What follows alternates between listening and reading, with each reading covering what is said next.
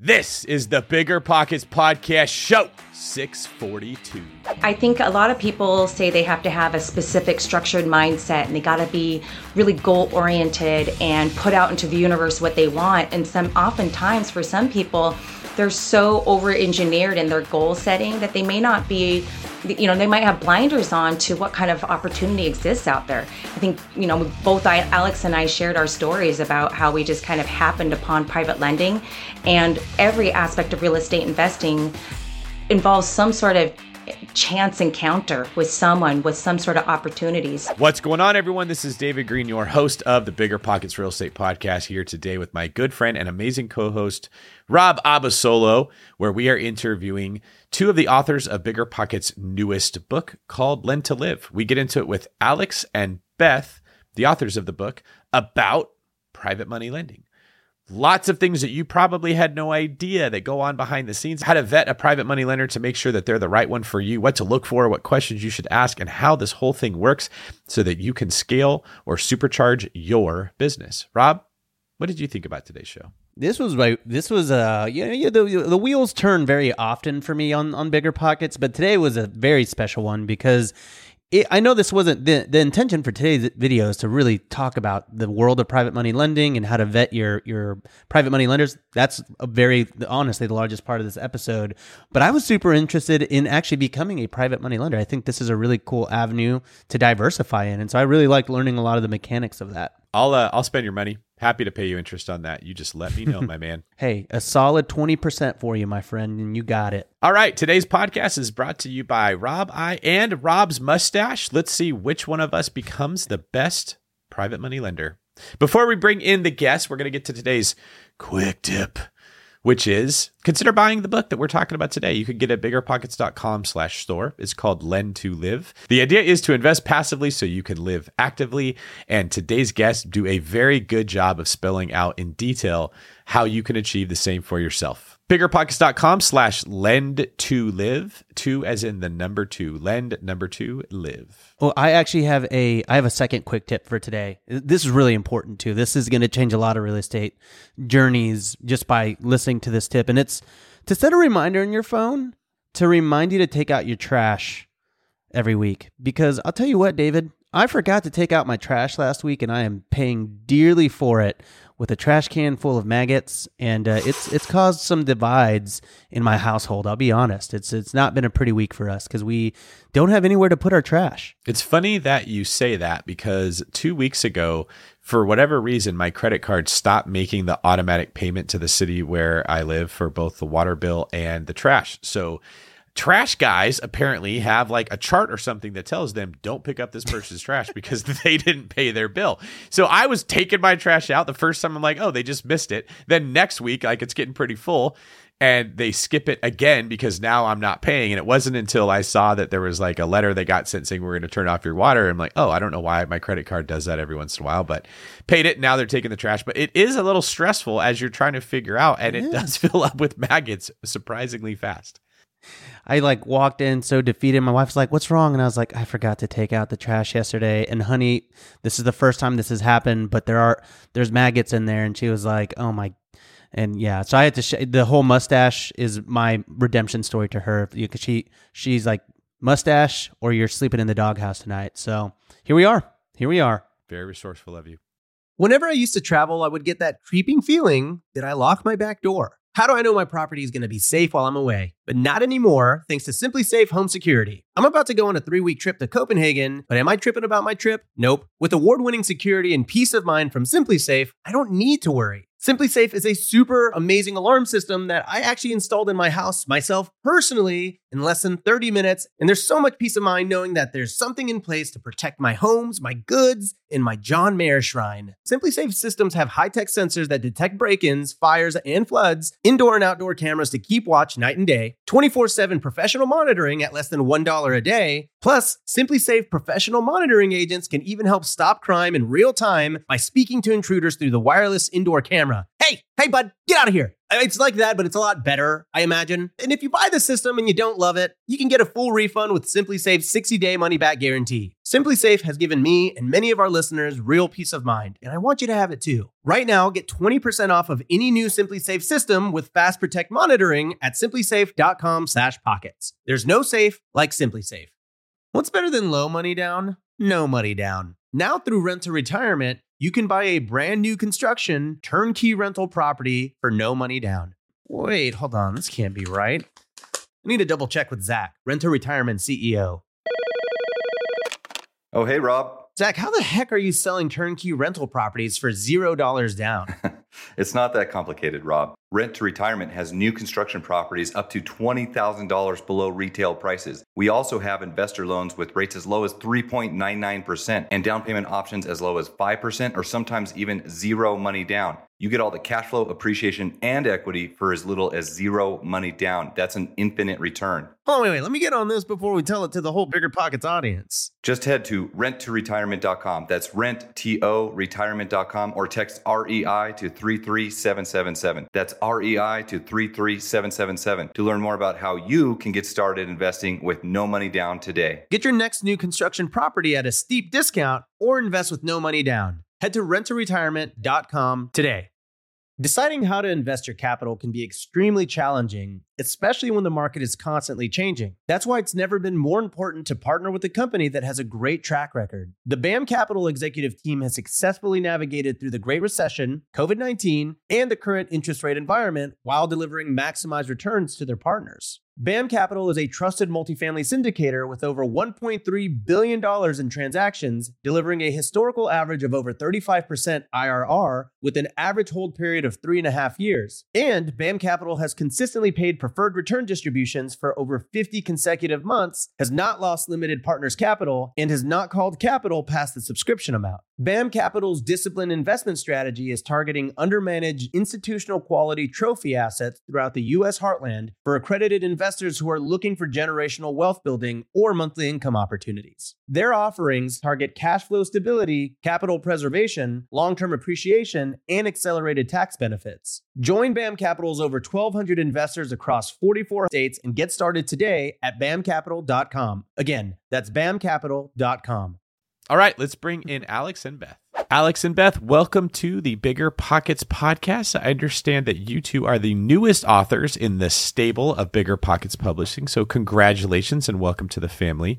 Alex, can you tell us a little bit about the book that you two wrote? Yes, absolutely. So the book was really kind of it started off a little bit as a passion project because we kept getting asked, what's a good book to read? What's some resources? And there just really wasn't anything solid out there. And I think we had just gotten asked one too many times and we're like, you know what, we're just going to do it. We're going to make something. And because we had talked to so many kind of new private lenders or new people wanting to use private money, that we're like, okay, we got a good idea of what the common questions are. What are the common pitfalls? What don't they know? What are they asking questions about? And then we put all of that as action items into the book. All right. And then Beth, in your opinion, who is this book best suited for? I think this book is best suited for anybody that wants to learn more about private money lending, whether you're a borrower who just really wants to become more engaged and build your acumen around private money so that you can raise capital better, trying to understand how to learn about private money from the point of view of the lender. But it's also for people who just don't really want to be an active investor. Maybe they don't like flipping or wholesaling, and so they choose a more passive route to creating some cash flow by becoming the bank. So I'm curious, before we get too deep into this, as the market is shifting, how do you see the need for private lending moving? Do you think we're going to see more people that say, you know what, I don't want to own the real estate. This is a little scarier now that values are actually going down again. Or do you think that people are going to be saying, hey, I need to borrow money, who's going to give me money, or some combination of the two? I think it's coming to more into light right now more than ever. I think we saw this in 2020 happening as well, where a lot of investors who might be a little bit more bearish are pausing on their projects and kind of waiting and seeing what will happen next. And we see really understanding where your source of capital becoming more important because the volatility in rates, the underwriting requirements shifting, understanding where you can get capital very quickly and easily is making private money lenders become more and more important right now. I think it's probably going to only increase the demand for private lending right now because those people have nowhere to go. Like I literally ended up in private lending because a friend of mine, his hard money lender called him right when the world was shutting down with COVID. And the hard money lender said, sorry, dude, you're out of luck. We aren't funding any more deals. And fortunately, we just knew each other and we said, okay, let's make a go of it. But that's happening in a more increasing pace now because some of these hard money lenders aren't necessarily closing their doors to pause. They're closing their doors for good. Oh, yeah. I just actually wanted to establish a baseline here because we're going to be talking about private money lenders, private money in general. Can we just start with a simple definition of what private money is and how it differs from, traditional money? I think you just asked a loaded question there, Ro. Great. We've got 1 hour, so lay it on me. So the way we define private money is capital that someone directly has control over. There's not strings attached. It's kind of the easiest way to think about it. So I have a pool of capital potentially sitting in a bank account, retirement account, and I am the decision maker. I am underwriting the deals, and then I am moving those deals forward with clear to close. What is currently happening in our industry is hard money lenders are now trying to rebrand themselves as private lenders, direct correspondent lenders. They have all these phrases that include the word private lender. And I don't want to sound like I'm, making something bad out of hard money lenders. They're just different because their source of capital comes with strings attached. Either they're a debt fund and there's legal obligations to their passive investor that says, we won't do this, we will do this, we will do this. Or maybe they have a warehouse line of credit with a bank somewhere. So again, they've sold the bank on this business model saying, we're going to check all these boxes. Or they're selling the loans on the secondary market saying, okay, what is the secondary market buying? So they have yet another person dictating what they can actually close on. And all of those things, in a good environment, good market, bull market, not a problem. But now that we're starting to hit kind of that rocky road, like Beth mentioned earlier, knowing what your source of capital is when you're talking to a lender is going to become vitally important for a lot of, especially active investors, because they need to know that if they get that pre-approval, that it's actually going to close. Because otherwise the pre-approval is just a piece of paper with letter typed on it. Yeah, that wasn't so bad. I think that was a nice intro to the topic. So hard money lenders, there is a little bit of a, not necessarily a branding issue, but there are people who would consider that private money. But it's just really important to be clear on where the actual source of that money is because it dictates some of the, I suppose, legalities around how that lending takes place. Is that kind of correct? Well, it's not just legality. It's also how you are able to loan your money out. If you're a truly private money lender, like Alex and I lend out our own money, I can call the shots. It's basically like a choose your own adventure. I can dictate the rates. I can dictate the terms. I can pick the partner or the borrower that I want. But when you're a hard money lender, or traditionally a hard money lender, maybe you pool capital together, then you have a private placement memo, a PPM, that dictates how and what you can lend on. So it'll say maybe you can only do firsts, maybe you can only do up to 80% loan to value, or an appraisal or a BPO is required, some sort of stipulations for the underwriting so that they can sell it out or to appease their capital investors. But true private money does not have those kind of stipulations, specifically if you're not going to be backed by the institutional capital that Alex was speaking about. If you don't sell out your loans or you're not going to get it funded by Wall Street, then you can do whatever you want. Yeah, that's a great point. You it's much more a relationship-based business versus metrics and guidelines like you're going to come into with hard money. So do you feel that is more of a benefit to the person who's lending money or the person borrowing money, or both? I'm going to say it's definitely both. Beth and I like to play this jockey versus the horse game where, which one do you bet on? Do you bet on the jockey or do you bet on the horse? And I tend to be more along the lines of the jockey, which would be the borrower, and Beth is more along the lines of the horse. It's not to say we're ignoring the other one, but kind of in Pareto's principle, the 80-20, I'm going to look at the person 80%, maybe the property 20%, and Beth is probably going to be doing the opposite. This is really interesting. Can you guys explain that a little bit more, Beth? Maybe let us know why you go down that direction. Then Alex, I'll ask you the same question. Well, in very simple terms, I feel like properties don't disappoint me, but people can. And so the most important thing for me in terms of especially scaling private money, because Alex and I both started out lending out our own money. And over time, you become really the most popular person in the room because borrowers want to know who you are. People want to invest through you because they hear about your great rates of return and so on and so forth, being the bank. And so I like being able to have the ability to put a large equity buffer on any loan. So if the market shifts, if a GC just goes dark, because that's never happened on any project, right? Then I can accommodate some of those variables that might not even be, a borrower problem per se. It just helps protect me and lets me sleep well at night. Relationships are important, but as you start to lend out more and more, you have to scale what you're going to look at, because you can't look at everything under the sun. You have to make the best decision you can with a very limited amount of information. So I choose the property. That's a good point. Alex, what do you think? Why do you choose the person? I am definitely person, because I feel like no matter how good the deal is, that if you have someone who can't make timely decisions, doesn't communicate, has a really crappy partner, choose a crappy partner, whatever that happens, it doesn't matter if you hand them a deal on a silver platter. If they don't have those fundamental skills in place, then nothing's going to happen. And I also kind of base on the relationship where, do I feel like this particular investor is going to do everything in their power to make me whole? And if this deal goes sideways, are they the type of person that's going to make me whole? Because it might feel like everybody is involved in real estate, but it tends to be a pretty small circle. So if you burn one private lender, I guarantee you that you're, somewhere in the, Cajun underground is going to be found out that you burned one private lender, and then nobody's going to lend to you again. So that's why I really base it on the relationship, because it's like, okay, if this is a good deal and I have faith you're going to make me whole, then we're good to go. So Beth, when you're looking at the property, what are the key metrics that you're like, this is what I need to see, and if I get this right, the deal is probably going to be okay? Well, as I mentioned before, equity buffers everything. And from a lender point of view, we talk about it in terms of loan to value, whether that's looking at it from a loan to purchase price or loan to as is value. But we're also looking at the loan to ARV, the after repair value, implementing formulas like the 70-30 rule, which you guys have explained it very well on biggerpockets.com. We want to be able to make sure that there's enough profit margin that is going to make sure that our principal is going to be returned and that we can make some interest on it too. But really, principal preservation is the primary objective for private lenders. And so that equity buffer, traditionally for my loans, I like to keep it around 65 to 70% loan to value.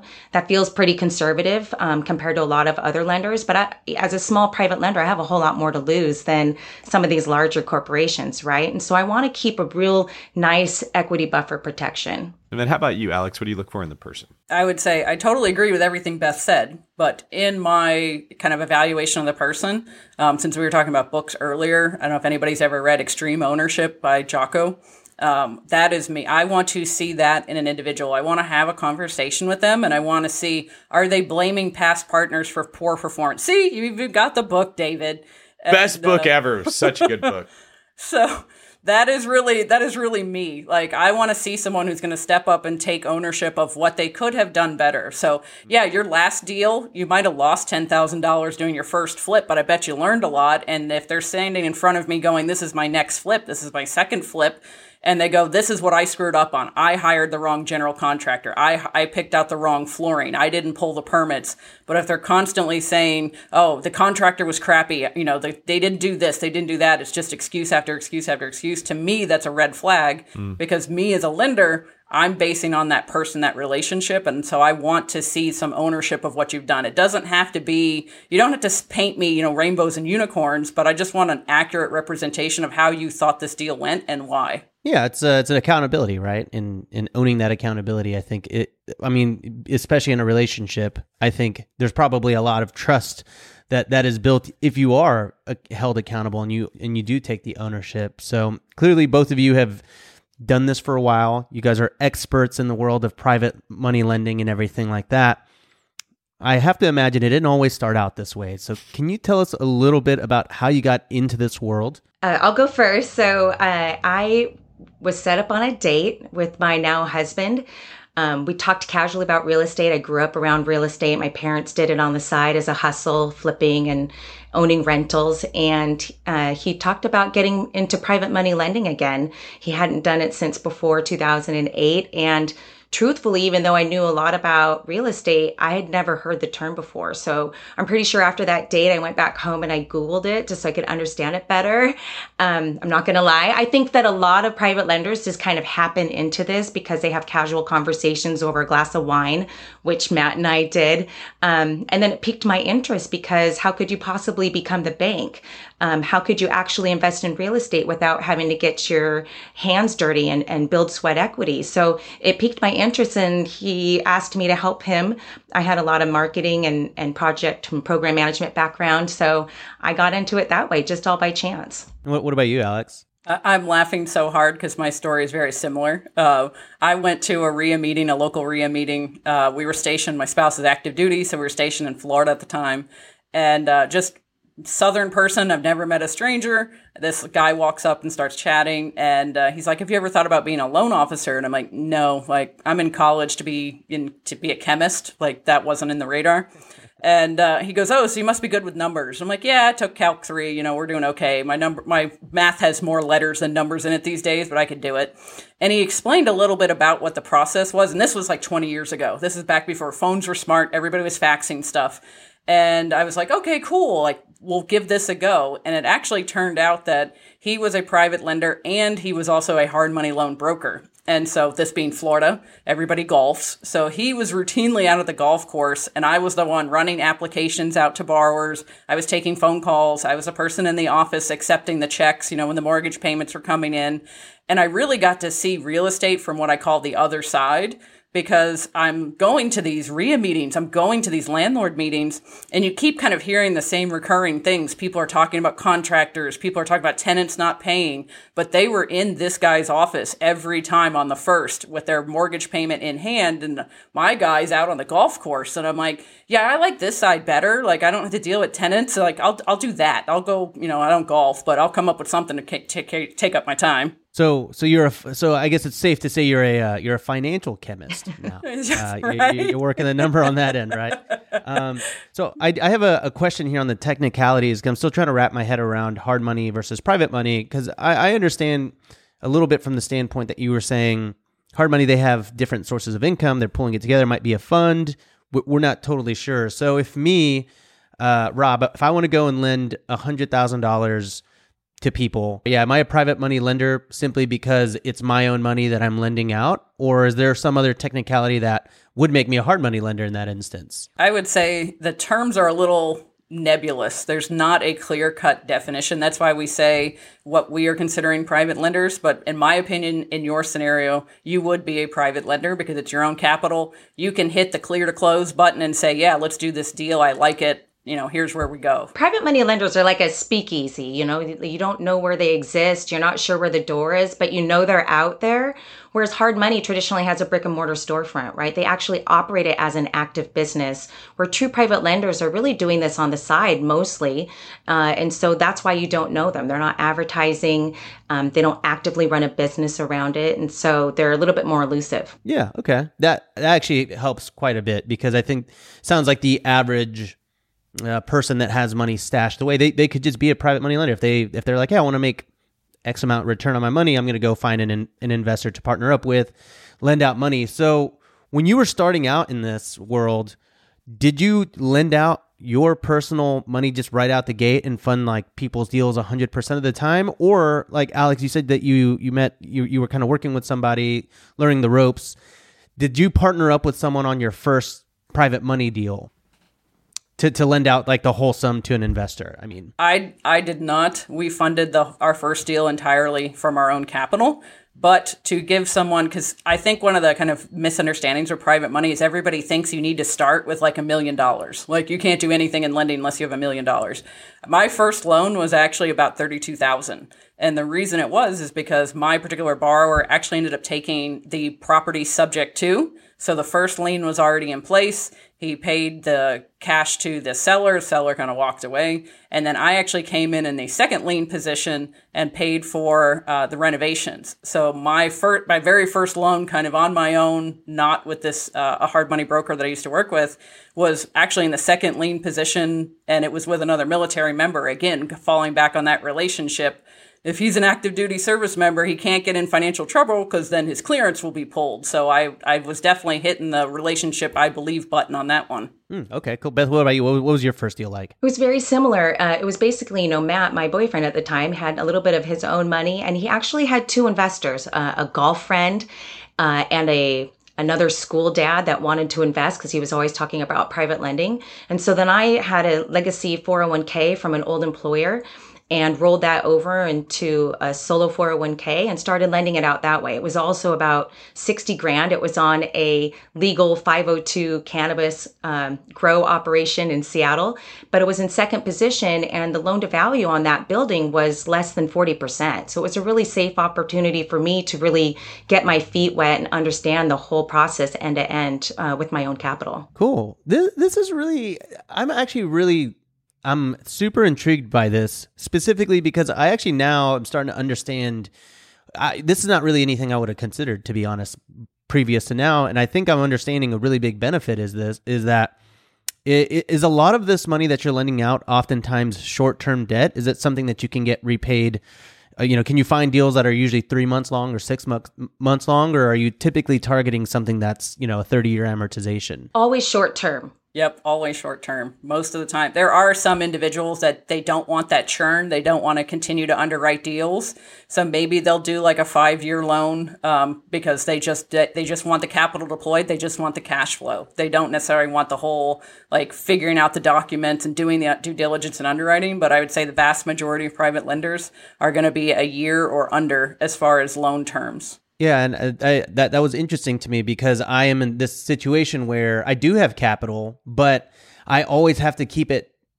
I want to not stashed away for a certain reason, right? Like at my position, like I have to keep a lot of money available for taxes, right? Taxes are coming. Well, taxes. I filed an extension, but in October, that tax bill is going to be due, and so I know I cannot spend that money. However, if I were to work out an arrangement where I can lend it for, let's say, 6 months, a couple months ago, I could have planned for this. I could have been making money on my money that I have to pay Uncle Sam, or I have other projects that take me anywhere from 6 to 12 months to permit, like different glamp sites or tiny house village, for example. And I know I got to keep that, saved for an instance whenever I'm actually going to break ground out there, but I can't use that money because I know I have to section it off for that. So I'm starting to understand that aspect of it. But for someone getting started out in this whole world, it seems scary. It seems scary to just be like, all right, you need $200K. I got it. Or let's say even $36,000. If you're first starting out, $36,000 is a lot. So what kind of protections do you have as a private money lender, if any? So what we offer our private lenders, because just a little bit about my background, as we sort of grew and friends of friends heard what I was doing, they would ask if we would lend out their money. And so it just kind of grew organically. And now it's that we lend out quite a few different people's capital. And the way that we can safeguard it is by helping them underwrite it for them. Of course, we'll do due diligence on the property itself, but we'll add things in like a title policy for the lender, and we'll order insurance binder on behalf of the lender as the mortgagee. There are quite a few safeguards that you can do in addition to that equity buffer that makes the lending scenario really safe, really short term, and really secure. Yeah, I would definitely add to that for me, private lending is one of the few things where someone else is going to pay to cover my butt. And I can go into the deal and know exactly how much I'm going to make because like we've already dictated the terms. We've said, we're going to get 10% annualized. I'm going to get 2 points, up front. So it's one of the few ways that I've ever found an investing period where I'm protected. I don't have to pay for the protection. And I already know how much I'm going to be making out of the deal. Right. Because I think one of the things that you hear very often is, with the hard money lender, they say, oh yeah, the house is collateral. But we don't really ever talk about the opposite side. We're like, okay, well, if I mess up, the lender will get my house as collateral.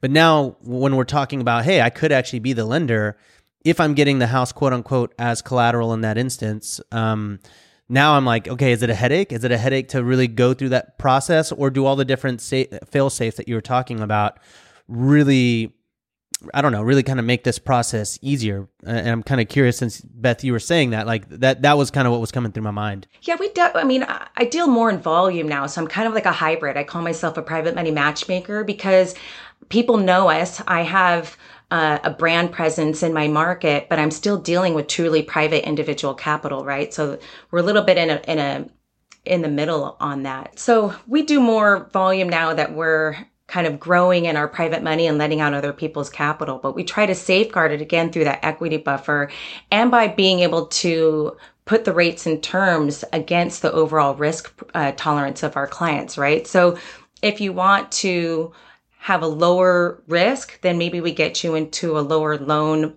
to value.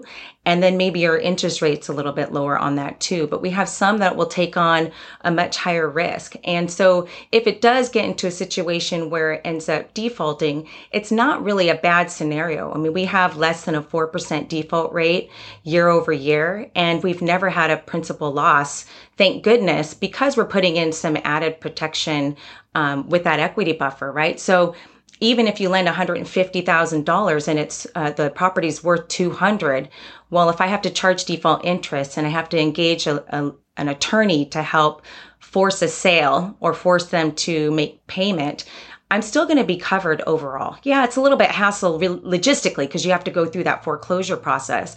And Alex, I can let her speak to it, but she calls that the nuclear option. There are plenty of ways to mitigate that risk and to prevent that default from becoming really scary for a lender. And I'll let her touch on that a little bit. Yeah. And I also wanted to kind of bring in another angle from this is that title insurance and hazard insurance are not going to necessarily protect you from a loan default. Title insurance is making sure that the buyer actually has clear title to the property, that there's no other liens, for example, if you're in a first lien position. So there's lots of things to protect against other than just the borrower defaulting. Because if you don't have lender's title insurance and it turns out this was a fraudulent sale, wholesaler did something, they forged grandma's signature and now the cousin's coming back and saying, hey, this property was never actually legally sold, your lien gets washed away. So if you don't have lender's title insurance in place. So I don't want listeners to think that the only thing that could go wrong is foreclosure. There's lots of things. The property could burn down the day before it's supposed to go out on MLS. So if they don't have adequate hazard insurance that covered the property at its ARV value, they just went with the cheapest thing they could find, and they got coverage just for the amount that it was in as-is condition, then you're in a similar situation. So when I say protect yourself, and I'm not necessarily negating default, because there are other risks to a loan process other than just the borrower defaulting.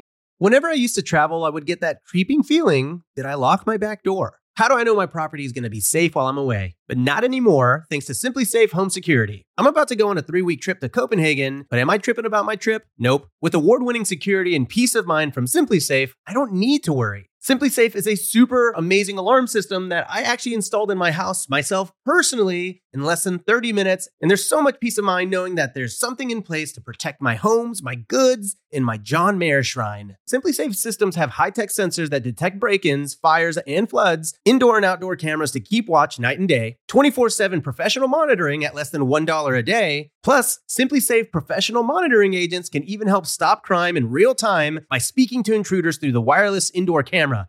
Hey, bud, get out of here. It's like that, but it's a lot better, I imagine. And if you buy the system and you don't love it, you can get a full refund with Simply Safe's 60-day money-back guarantee. Simply Safe has given me and many of our listeners real peace of mind, and I want you to have it too. Right now, get 20% off of any new Simply Safe system with Fast Protect monitoring at simplysafe.com/pockets. There's no safe like Simply Safe.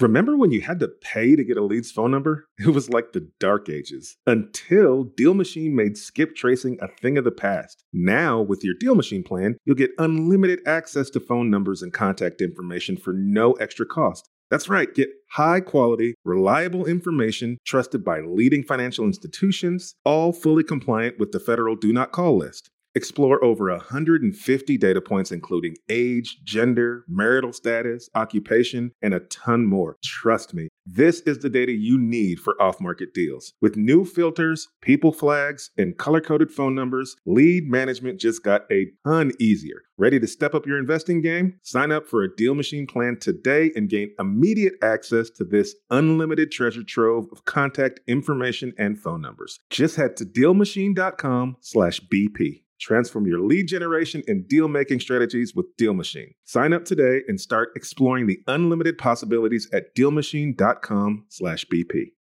We're always looking for ways to improve, searching for better. But when it comes to hiring, the best way to search for better is by matching with quality candidates. If you need to hire, you need Indeed. Indeed is your matching and hiring platform with over 350 million global monthly visitors according to Indeed data, and a matching engine that helps you find quality candidates fast. Ditch the busy work. Use Indeed for scheduling, screening, and messaging so you can connect with candidates faster. And Indeed doesn't just help you hire faster. 93% of employers agree Indeed delivers the highest quality matches compared to other job sites, according to a recent Indeed survey. Leveraging over 140 million qualifications and preferences every day, Indeed's matching engine is constantly learning from your preferences, so the more you use Indeed, the better it gets. Join more than 3.5 million businesses worldwide that use Indeed to hire great talent fast. And listeners of the show will get a $75 sponsored job credit to get your jobs more visibility at Indeed.com/biggerpockets. Just go to Indeed.com/biggerpockets right now and support our show by saying you heard about Indeed on this podcast. Terms and conditions apply.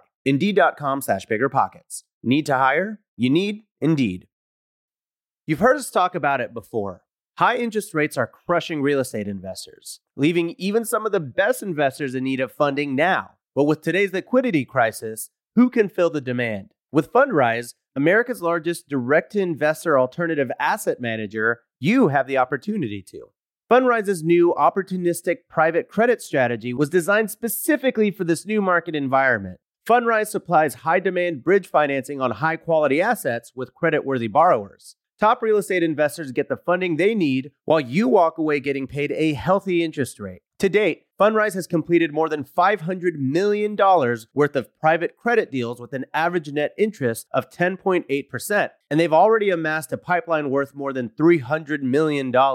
Don't sit on the sidelines. You can take advantage of this unique window of opportunity while it lasts with Fundrise's new private credit strategy. Ready to start? Go to fundrise.com/pockets to learn more. That's fundrise.com/pockets. This is a paid endorsement for Fundrise. Past performance is not indicative of future results. All investments can lead to loss. In each of your businesses, we'll start with you, Beth, and then I'll ask you, Alex. How often is a default something that actually happens? Do you have the numbers of like a percentage or maybe even just a rough idea of how often you have to foreclose and sell properties? Well, like I said, our default rate is less than 4%. We're really proud of that. Some lenders are much higher than that. For our volume, we're still considered relatively small.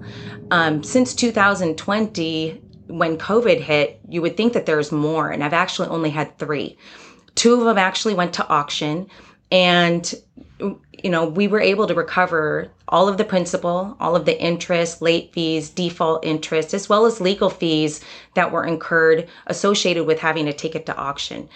Prior to that, I only had a handful. In 8 years, originating, hundreds of millions of loans, it just doesn't happen very often so long as you put those precautions in place while you're originating it and not taking care of it afterwards. I would say for me, I haven't had anything necessarily default to the point where the loan, we had to go to foreclosure. I've had a borrower that was, basically the loan needed to go a little longer because of the supply chain problems during COVID. This guy ordered windows the day he closed. He showed me the invoice, and it took 4 months for windows to show up. And so they had a contract on the property, contract on MLS, and said, hey, we're good to go. We're just literally waiting on windows to be installed. So we had to extend the loan. But he was very upfront and very communicative about it. So it really wasn't a problem. It's just nothing we could do. We can only get windows so quickly, especially during the early parts of COVID.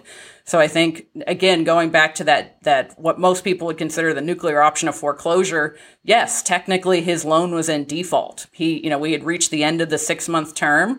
But because he was open with communication, he was always very forefront, like, hey, this is what I've done. I knew this was going to be a problem. At that point, we elected to modify the loan and just extend it for a couple more months until the windows could be installed, we could close escrow and get repaid. So that's why I called the nuclear option foreclosure. That's what I wanted to point out, because I think a lot of people hear this and they're thinking like, if I go one day past what we agreed on, they're foreclosing right away. But you two are both saying, no, I take pride in the fact I don't have to do that very often. We don't want to have to foreclose. And I'm sure it also is nice when you can get repeat business. You get the same people coming back, you build a relationship, they know how you work, you know how they work. So on that note, when someone's vetting the private money lender that they're going to borrow money from, what are some things that they should look for? I'll start with you this time, Alex. For me, I'm going to say the first thing, above all, never, ever, ever send them any money. There is no private lender, a legitimate private lender. They are not going to request thousands and thousands of dollars up front. They're not going to request some, $5,000 as an application fee, whatever their BS they're trying to sell you. So if you take away anything from this episode, please do not send a quote unquote private money lender thousands of dollars up front. That's a no. There's a couple different industry associations. They are not necessarily compulsory to be a member of, but if they are a member, that does show that they legitimately care about the ethics, best practices in lending. One of them is the American Association of Private Lenders. You can go on their website, you can search for the person's name or company, and if they are a member, it will pop up. Another is lenders are sometimes required to have what's called an NMLS number. Anybody, again, it's a licensing thing. You don't necessarily need to be licensed, so they might not have that. So not having that doesn't necessarily, again, exclude them. But another thing that you could do, most private lenders tend to be very hyper-local. They're going to either lend where they live or they're going to lend in a very small market if they are a distant investor. You could ask them, have you closed any loans in this area? And they go, sure. Then you can ask, what's the name that you closed under? And you can actually search public records for past deeds of trust or mortgages, depending on the state you're in, and see what they have funded. How long was it? You can see when it was paid off. You could see how much it was. There's a lot of information on public records that a potential active investor would go and say, okay, I just want to see a couple other deals that you funded. What's that information? I would add in that I think that performance is more important than rates and terms, especially when you're dealing with truly private lenders. A lot of them, as I mentioned before, they don't really do this every single day. It's not their active day job. And so you really want to make sure that a private lender understands the nature of your business, that understands the project, and isn't going to hamper it in any way. When you're dealing with novice lenders, there can be a tendency for them to maybe stall or not meet your immediate needs, especially if you put maybe some money on a draw and you want to see performance. So from an investor standpoint, I would caution about shopping just rates and terms and really making sure that the private lender can truly perform the way that you need them to, as you would if you were going to a traditional hard money lender. When you're vetting the performance, what if it's like a new relationship? If you've never met this lender before, if you haven't really worked with them, obviously you're going to interview them a bit, talk to them about their process and what, their experience and everything. But, on your very first deal with a private money lender, is there a little bit of a leap of faith with that? Because, you don't have the historical knowledge of what their performance is. There really is. I think that the best way to raise private capital is to really, like I mentioned before, is to understand what private money lending is from the point of view of the lender. And especially as you're trying to draw kind of novice capital into your network, into the fold, the more that you can really educate them on how to safely and secure their private investment in you, in your project, is a good way to be able to get them to buy into what you're doing and to gain that confidence. So even though you're going to try and ask questions to understand their level of competence as a private lender, if you're talking with somebody that's completely net new, then they don't really have a history, right? But you might want to gauge their overall conversation, those nonverbal cues, like, do they ask a lot of questions? Do they maybe come off as a little needy? Are they getting really into the weeds? Which there's a balance to that, right? You want to be able to give them just enough information, but you don't want them to be maybe overly nitpicky about things. And so, if I'm an investor trying to seek private capital, I just don't want someone that I feel is going to not trust me and end up meddling and maybe stifling my project. I want to make sure that they feel confident in me and in my project so that they can leave me alone and let me go do what I do best. That's a good point. So I was just thinking about this. Like, there's oftentimes where I'm working with a professional in any space. It could be a lender, it could be a licensed broker, it could be a real estate agent, where you will have a question and you will ask that, email, text, whatever. And some of them take 2 to 3 days to get back to you. I particularly noticed this with attorneys. I recently was looking for someone to draw me up an operating agreement. I sent 4 different attorneys an email and I got random sporadic answers over the next 7 days. Like, good God, why is it so hard for something that they probably have a template for that they can just edit? But then there's the people who immediately respond back to you, set expectations, ask questions to see what you're looking for, to see if they would be a good fit.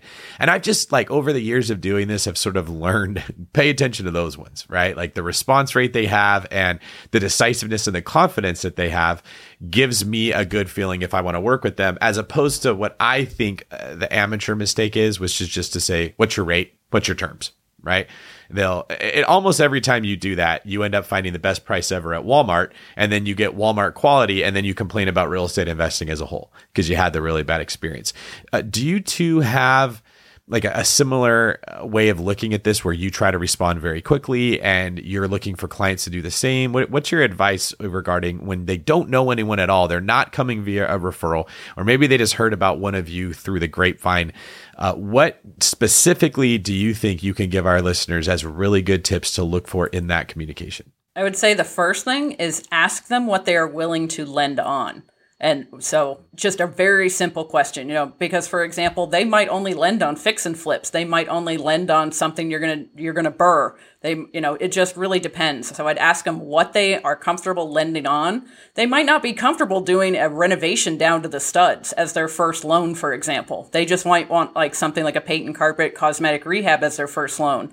So if you can paint them a picture or have them paint you a picture, if you're the active investor, on what they're willing to lend on. So is it single family homes in their local market that are only needing paint and carpet rehab versus, a major renovation of a multifamily? That's 2 very different projects. So I think if you lead with that, you're already trying to narrow down whether or not they're a fit for you and you're a fit for them. I would add on to that, how much money do you have to lend if, making sure that they understand that if there's going to be project overruns or, God forbid, we have another shelter in place and timelines get elongated, do they have enough extra capital to potentially infuse into your project to help you get across the finish line? Because one of the problems about potentially working with some novice private lenders that may not understand projects and real estate investments all, in general, is that they may not have additional capital, or they may not want to. And then from an investor standpoint, you're kind of stuck having to go out and raise capital or refinance your entire loan elsewhere just to get across the finish line. And that's probably what you don't want to do. Again, it's trying to do your due diligence as a borrower and as a lender before that loan closes, and not having to have so many issues after when it's in service. Is it fair game to ask that, or is that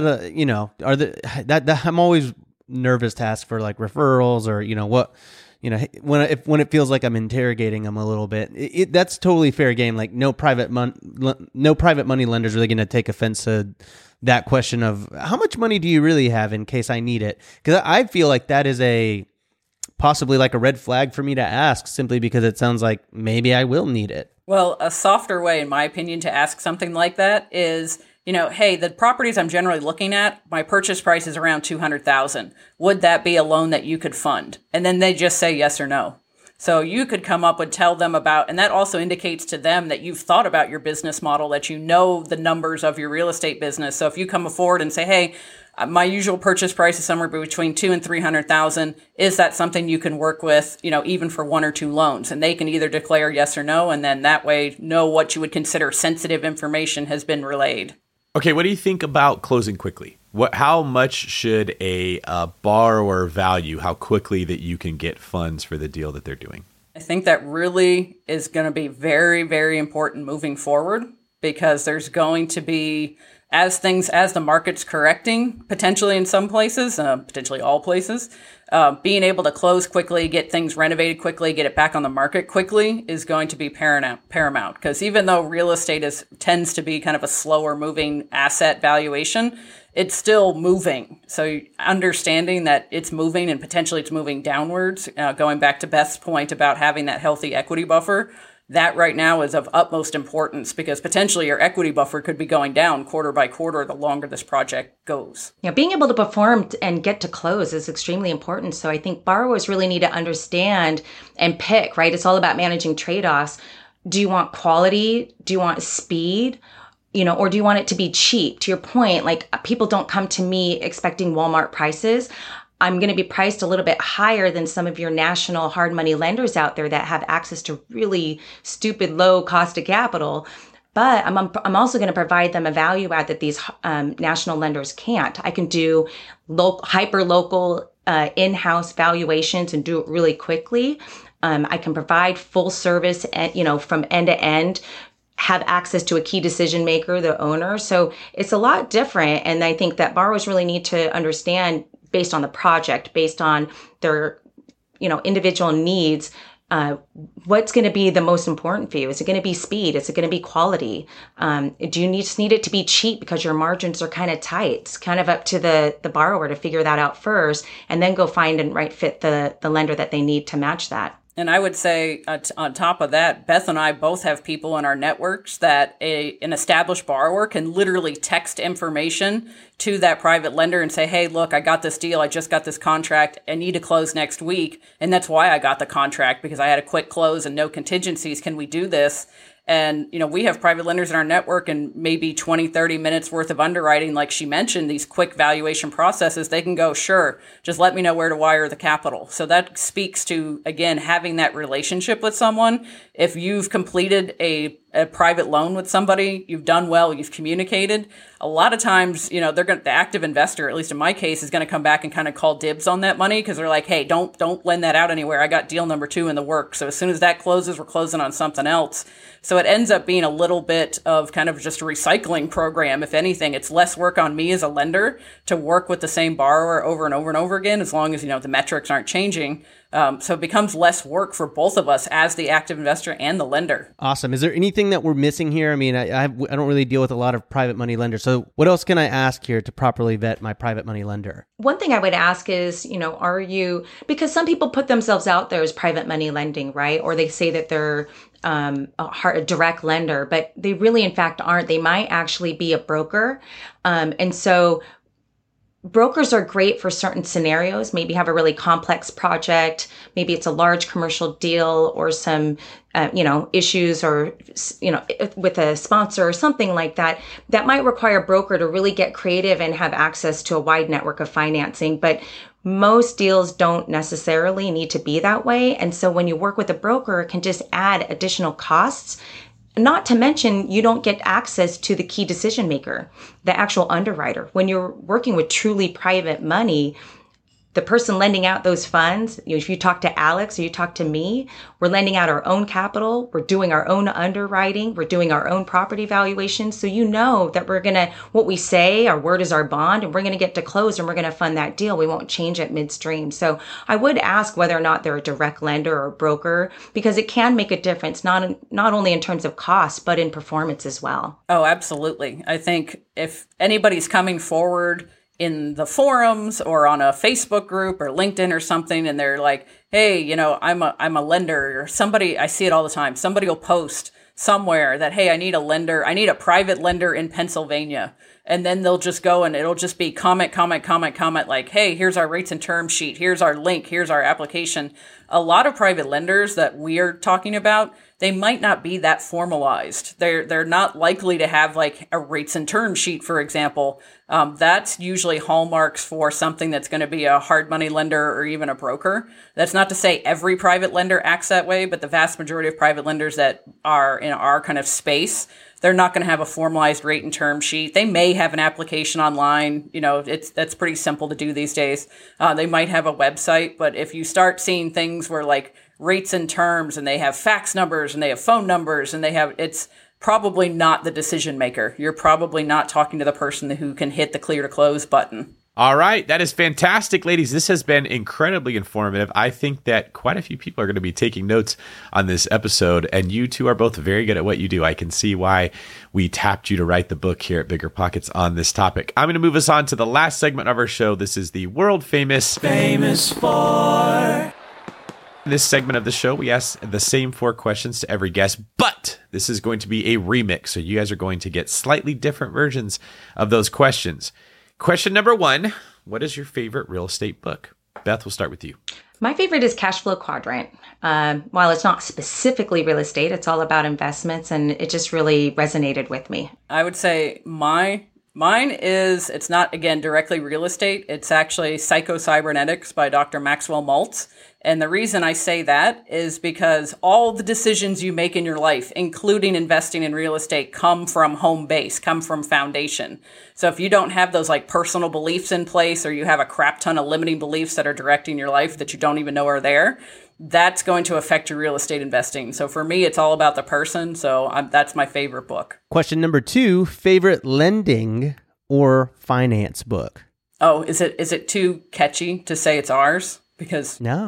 we've read all the private lending books on the market, and they're not that wonderful. So I would say for me, that it was actually, I'll tell you what got me started in this whole thing years ago in high school. I read Robert Allen's note buying book that he had back, bright blue cover with white lettering. I actually got sent to the detention in high school for reading this book during class. And I think that really kind of opened my eyes to the other side of real estate investing. I would say our book too, and I wouldn't say that the other books weren't necessarily not wonderful, but as I was building up our private lending business, I was really at a loss for how to locate best practices or how to really understand the entire loan life cycle, from getting a loan, finding and funding it, and making it safe and secure. There wasn't a whole lot of tactical information. There was a lot of conceptual information. And so I think our book just takes it one step further and helps make it actionable for a lot of, really the lay person that just wants to learn more about it and how to get into it and do it safely. Question number 3, cool tips when you're getting started. Do you have any tips for the people that are kind of looking to get into this world? My number 1 tip is when you're talking to other people, don't ask them about the technical details. You can find that on YouTube. Instead, ask them if they would choose this method of investing again and why, or what didn't they like, or what have they tried before from their personal standpoint, because you can learn how to flip a house. There's books about it, there's YouTube videos about it, but the opportunity to get to talk to an actual flipper and be like, dude, what is this really like? Ask their personal experiences, because I think you're going to learn far more doing that than coming to people and saying, teach me all you know about flipping, because that's available out there, that's online, that's in books. The personal experiences are not. And I would say just be open, network, of course, but I think a lot of people say they have to have a specific structured mindset and they got to be really goal oriented and put out into the universe what they want. And oftentimes for some people, they're so over engineered in their goal setting that they may not be, they might have blinders on to what kind of opportunity exists out there. I think, both Alex and I shared our stories about how we just kind of happened upon private lending, and every aspect of real estate investing involves some sort of chance encounter with someone with some sort of opportunity. So just be open-minded and get out there and start mixing and mingling, because you never know what you're going to find. I have seen this happen so many times, what you just said there, Beth, with the over-engineering. I've done it myself, starting different businesses. I've seen other people that come into these businesses and they're starting their own little mini business, working on one of my teams, where the human brain wants to know exactly what is going to happen. Give me the blueprints of the house. I want to know every angle, every piece of wood, exactly where it's going to go. And you don't want to move until you know that. The reality is you take a couple steps and go, yeah, I'm going in that direction, but it's not actually going to be the path I thought. It's going to be this way. And then you take a couple steps down that road and you go, whoa, I didn't even see this thing from where I started. That's way better. Let me go in that direction. And you're constantly pivoting. You do have the overall idea of what you want to accomplish, but you've got to hold it with the loose hand. The insistence that real estate investing or wealth building is going to work the same way following blueprints or a chemical engineer would do their job is a fallacy. And so many people get frustrated. I just love that you brought that up, as people getting in their own way by looking for that. So thank you for mentioning it. Last question from me.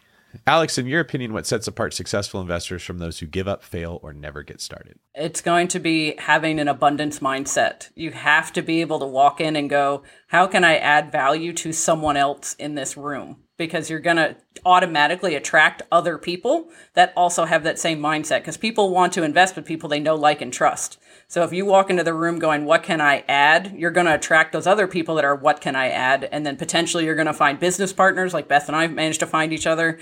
You're going to find deals that way, because someone's going to be like, hey, this person really helped me out with, referring me to a good insurance agent. Hey, let me come back to this person, because you're top of mind because you left them with a good feeling. Like, they really added some value to my life. They gave me a referral, whatever that is. So I would definitely say walk into the room with what you can add. Preach it, sister. That is so good. What the world look like if everyone had that? Because everyone asks the question of, what's in it for me? What can they do for me?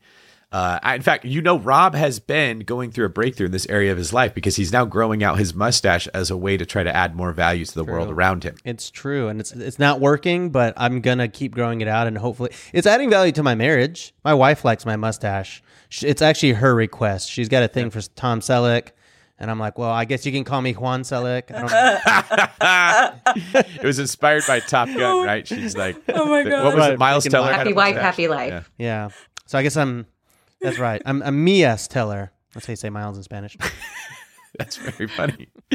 Beth, if you still remember the question to you, if not, I can restate it, because we sort of took that on a tangent. I think I remember it. I think that, perseverance is really important. When you become a private money lender, or when you go into real estate investing in general, you're a business owner. You're an entrepreneur. So you really have to stick through it, because you're going to build up, you're going to get knocked down, and you have to have a survivor mentality so that you can keep plowing forward even in the biggest times of trial. And if you don't have that in you, you're probably not going to make it. Yeah. So Rob, keep that in mind. Just stick with the mustache. Will keep coming in. It's going to get stronger. It's going to get better.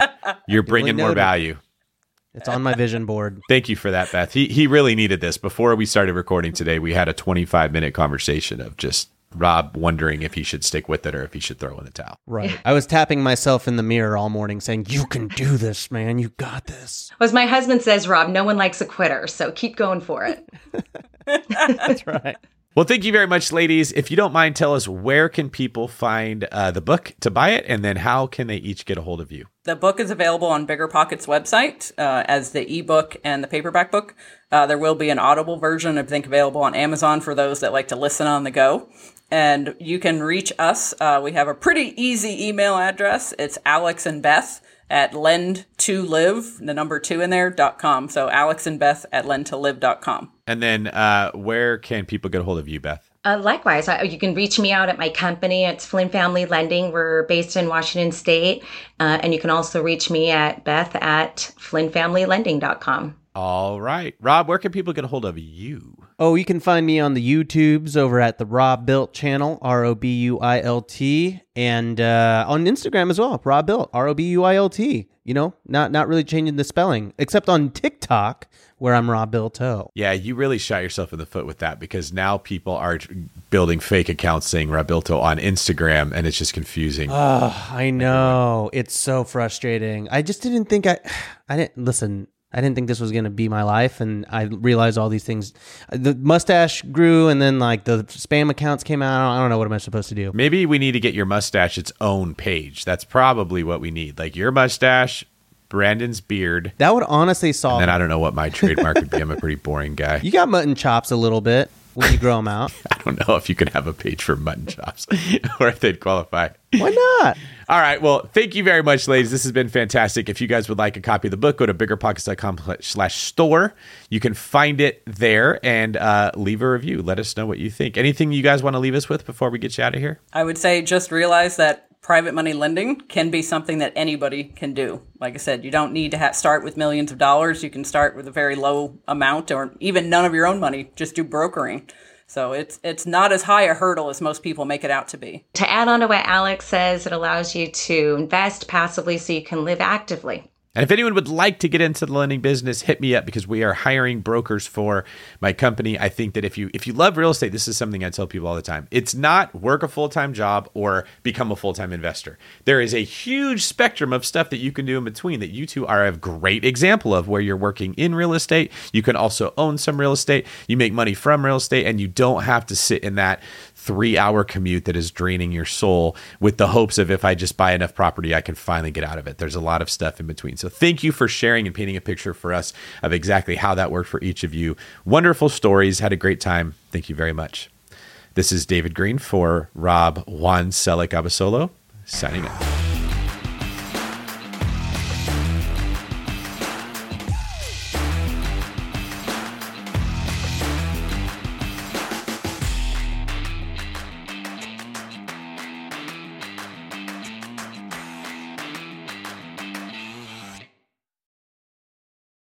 The market is changing, and finding your way can be tricky. Rates shift, headlines whirl, but your goal hasn't changed. You want financial freedom, and the best investors know it's not about timing the market, it's about time in the market. If you're ready to get into the real estate investing game or take your game to the next level, finding an investor-friendly agent is your next step. With BiggerPockets Agent Finder, you can find the right agent in minutes. Just head to biggerpockets.com/deals and enter a few details about what and where you want to buy, and bam! Instantly match with an investor-friendly agent who fits the bill. These local market experts can help you navigate the neighborhoods, analyze the numbers, and take action with confidence once and for all. This free resource is only available at biggerpockets.com/deals. Get an agent, get the deal, and get closer to financial freedom at biggerpockets.com/deals. That's biggerpockets.com/deals to find your investor-friendly agent today. The content of this podcast is for informational purposes only. Past performance is not indicative of future results, and all host and participant opinions are their own. Investment in any asset, real estate included, involves risk. Use your best judgment and consult with qualified advisors before investing. Only risk capital you can afford to lose. BiggerPockets LLC disclaims all liability for direct, indirect, consequential, or other damages arising from reliance upon information presented in this podcast.